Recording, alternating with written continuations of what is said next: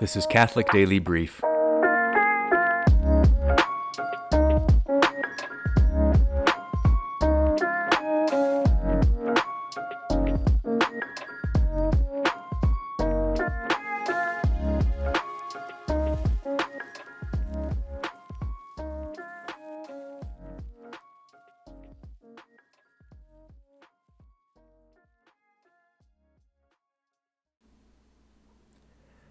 Episode 6.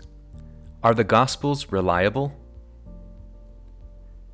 In the previous episodes, we went through what was called natural apologetics, as we explore the grounds for belief in God, theistic belief.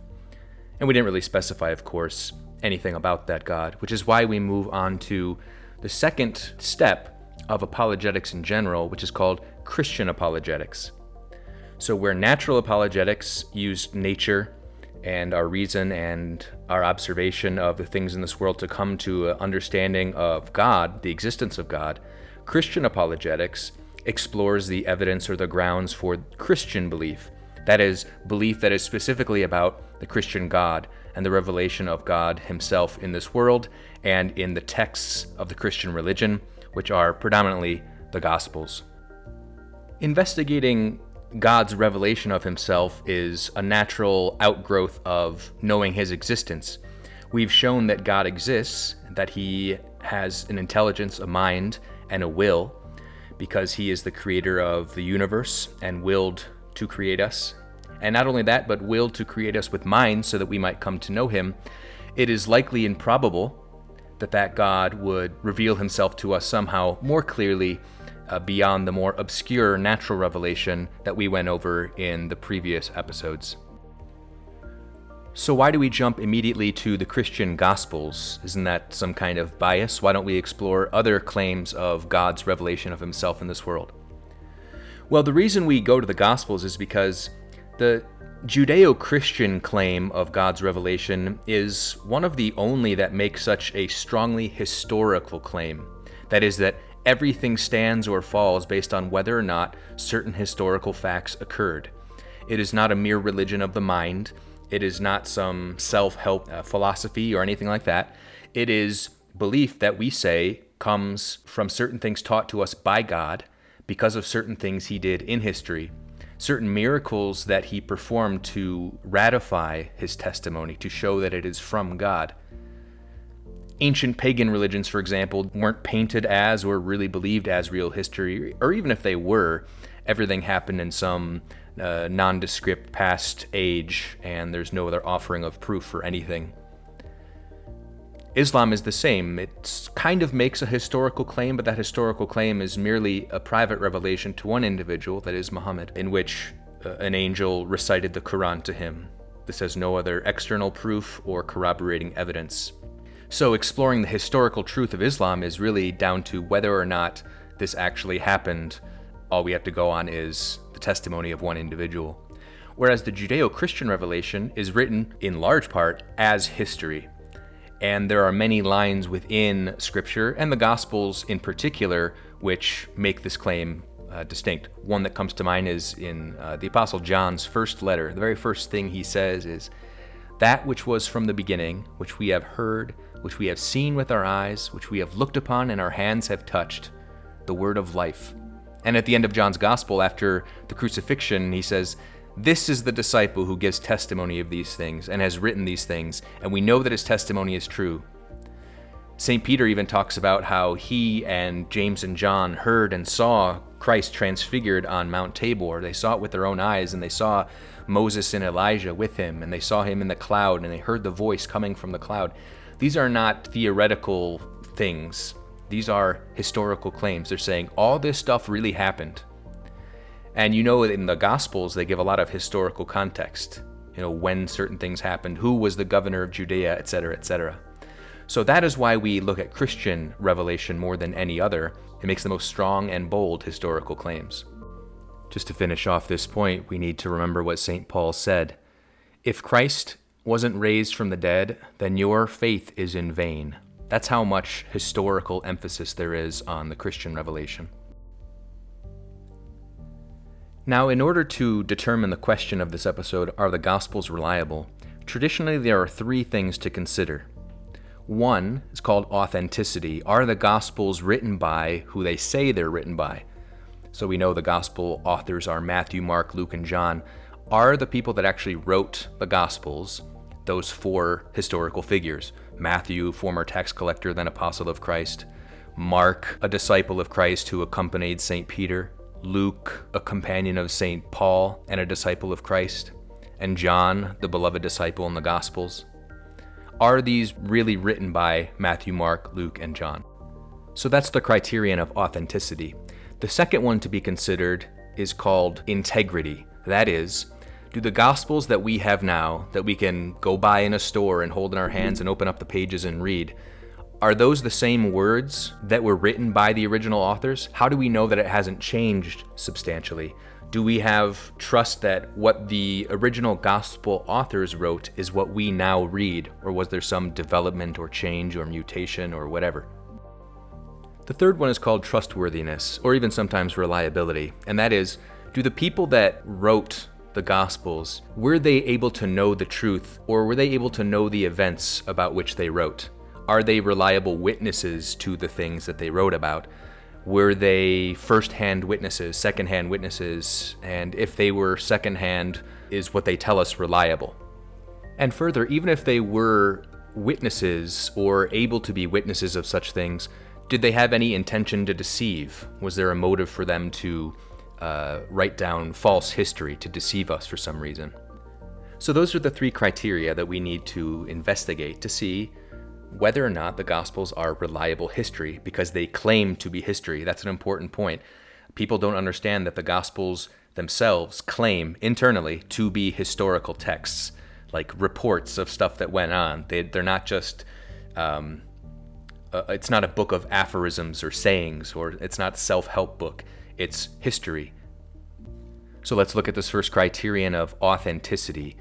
Are Matthew, Mark, Luke, and John, those four real historical figures that we hear about in the Gospels, are they the actual authors of those four Gospels? Well, keep in mind that the doubt about the authenticity of the authorship of the Gospels is a fairly new phenomenon. We're talking 18th, 19th, 20th century. And the doubt usually arose because there was doubt about the dates of the Gospels. There was a belief that there was some development of the writings of the Gospels by some faith community that happened afterwards. And that's because the biblical critics that have this opinion and doubt the authorship of Matthew, Mark, Luke, and John, it's because they disbelieve in the supernatural and they disbelieve in miracles, because they look at the things predicted by Christ, for example, that hadn't happened yet at the time of Christ, for example, the fall of Jerusalem in the year 70. And they say, well, prophecy's not real, miracles aren't real, and so therefore this was added later, after the actual fall of Jerusalem in 70 AD. So it couldn't have been written any time earlier than that, and it was probably written long after that and embellished. They also say that, look, there's report of miracles in the Gospels, and those obviously can't happen, so this was added on later by a faith community that had grown this person of Christ into some mythical figure. So that's the reason why they doubt the authenticity, because the testimony of the early church, we're talking 1st, 2nd, 3rd centuries, it was unanimous that these four books were written by Matthew, Mark, Luke, and John. Just to read a couple of examples, there's many you could find, but this is a short podcast. St. Irenaeus of Lyon, his name might be familiar to you. He's from around the year 130 to 200. That's when he lived. And he said, quote, Matthew brought out a written gospel among the Jews in their own style when Peter and Paul were preaching the gospel at Rome and founding the church. But after their demise, Mark himself, the disciple and recorder of Peter, has also handed on to us in writing what had been proclaimed by Peter. And Luke, the follower of Paul, set forth in a book the gospel that was proclaimed by him. Later, John, the disciple of the Lord, and the one who leaned against his chest, also put out a gospel while residing in Ephesus of Asia, end quote. Another example, Justin Martyr says, and he lived from about 100 to 165, said, For the apostles, in the memoirs composed by them, which are called the Gospels, have thus delivered unto us what was enjoined upon them, that Jesus took bread, and when he had given thanks, said, This do in remembrance of me, this is my body. And that after the same manner, having taken the cup and given thanks, he said, This is my blood, and gave it to them alone, end quote. So here Justin is confirming that the Gospels were written, he calls them memoirs, were written by the apostles. A third one, a last one that I'll give you, St. Clement of Alexandria, who lived from about 150 to 215, said, quote, Mark, the follower of Peter, while Peter was publicly preaching the gospel at Rome in the presence of some of Caesar's knights and uttering many testimonies about Christ, on their asking him to let them have a record of the things that had been said, wrote the gospel that is called the Gospel of Mark from the things said by Peter, just as Luke is recognized as the pen that wrote the Acts of the Apostles and as the translator of the letter of Paul to the Hebrews, end quote. So you can see here that, and I could go on and read about 100 more of these, that there was no dispute that the apostles themselves wrote the texts that are considered the Gospels of Matthew, Mark, Luke, and John. Or rather, the apostles Matthew and John, and the disciples and companions of the apostles Peter and Paul, Mark and Luke. So that was authenticity. Let's move on to integrity. That is, do the words we have now in the Gospels match the words that were actually written by the apostles themselves? Well, we have no original copies. No autographed originals from the apostles, and that's not unusual. In fact, it's pretty much the case with every ancient text.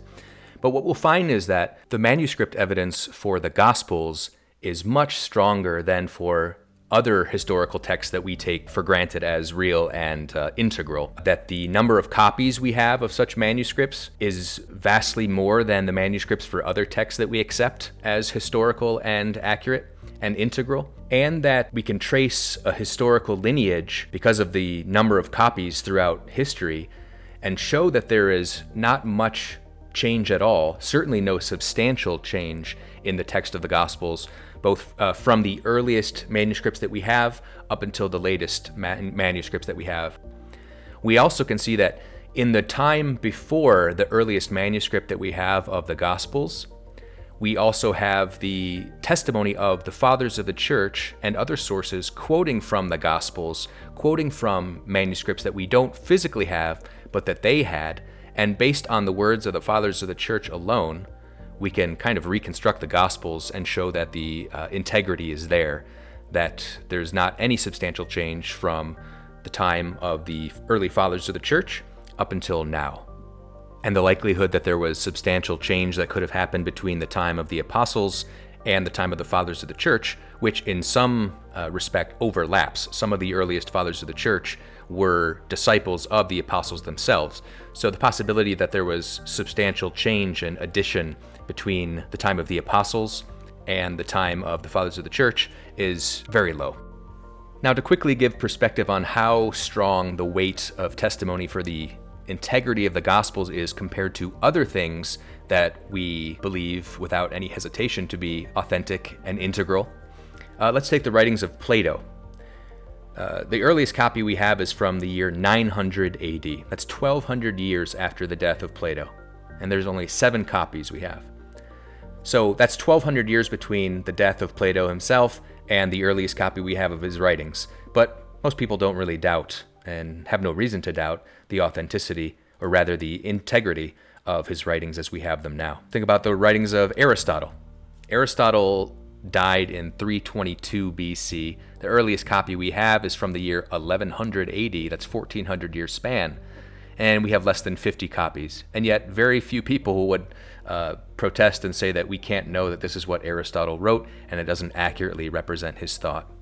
Now, by comparison, the New Testament was written between the years 50 and 100 AD. The earliest copy we have is from the 2nd century, the year 130 AD. So this is within the lifetime of those fathers of the church who were disciples of the apostles themselves. That's less than 100 years between the writing and the earliest copy, compared again to 1,400 years in the case of Aristotle and 1,200 years in the case of Plato.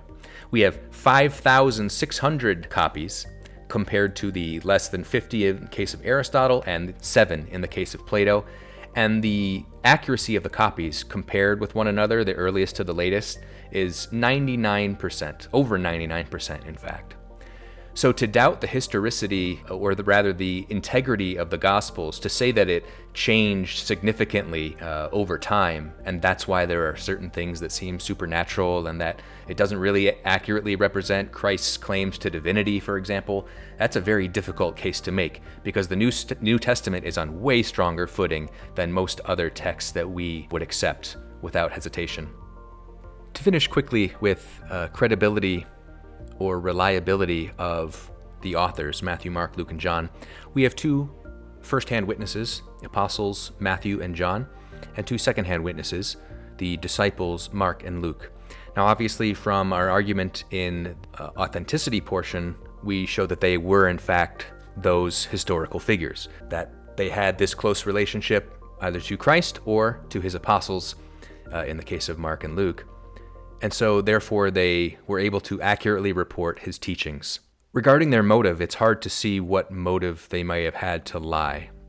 The apostles and disciples of Christ in the early years of the church almost always became martyrs, and all of the apostles, with the exception of John, died gruesome deaths for proclaiming and giving testimony to the content of Christ's revelation, that he is God made man, that he rose from the dead, that he's present in the Eucharist, that he is the source of our salvation, etc., etc. These are things that got the apostles and the disciples killed, and again, brutally so, by the emperors. In fact, for the first 3 or 4 centuries, the fate of a Christian was to die, or at least be marginalized to a significant degree. And so to say that they lied or had any motive to deceive, it's hard to see what that motive would be. Now, of course, there's a lot more to all 3 steps that we went through here, but it would take a much longer podcast. Perhaps if you sign up as a member at my Patreon, which will give you access to 1 extended podcast every week, perhaps this will be the topic that would be good to go into for the first one. Thank you for listening to Catholic Daily Brief. If these podcasts are helpful to you, please follow or subscribe on Apple Podcasts and Spotify, and give us a good rating. God bless.